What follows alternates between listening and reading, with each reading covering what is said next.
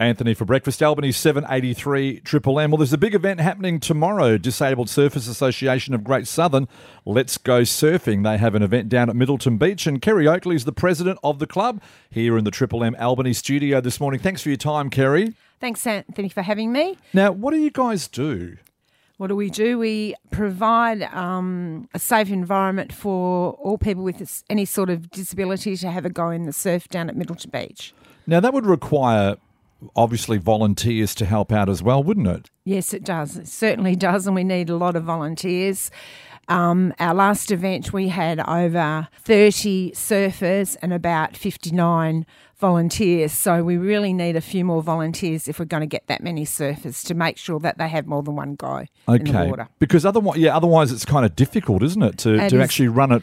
It is difficult. And when we have people in wheelchairs as well, then we have to form two rows in the water. So that's cutting out another run of people where they'll be able to have another surf as well.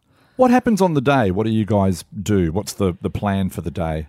Well, we get down there about 7:30, start setting up, and then registration kicks off just before 9, and then we try to get in the water by 9:30, 9:45 at the latest, and try and give the surfers as many surfs as we possibly can according to the volunteers that we have and any other issues that come along the way.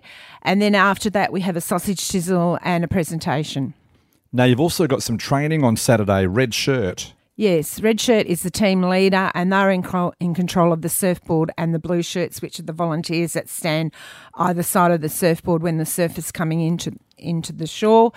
And Murray Cameron is kindly coming over from DSA Southwest to take the training at 7:30 at Middleton Beach on Saturday. Okay, so if you'd like to be involved in that, and also if you want to help volunteering, what's the best way to go about it? Is there a Facebook page we can have a look at? Yeah, there is a Facebook page, yes. People can go on that.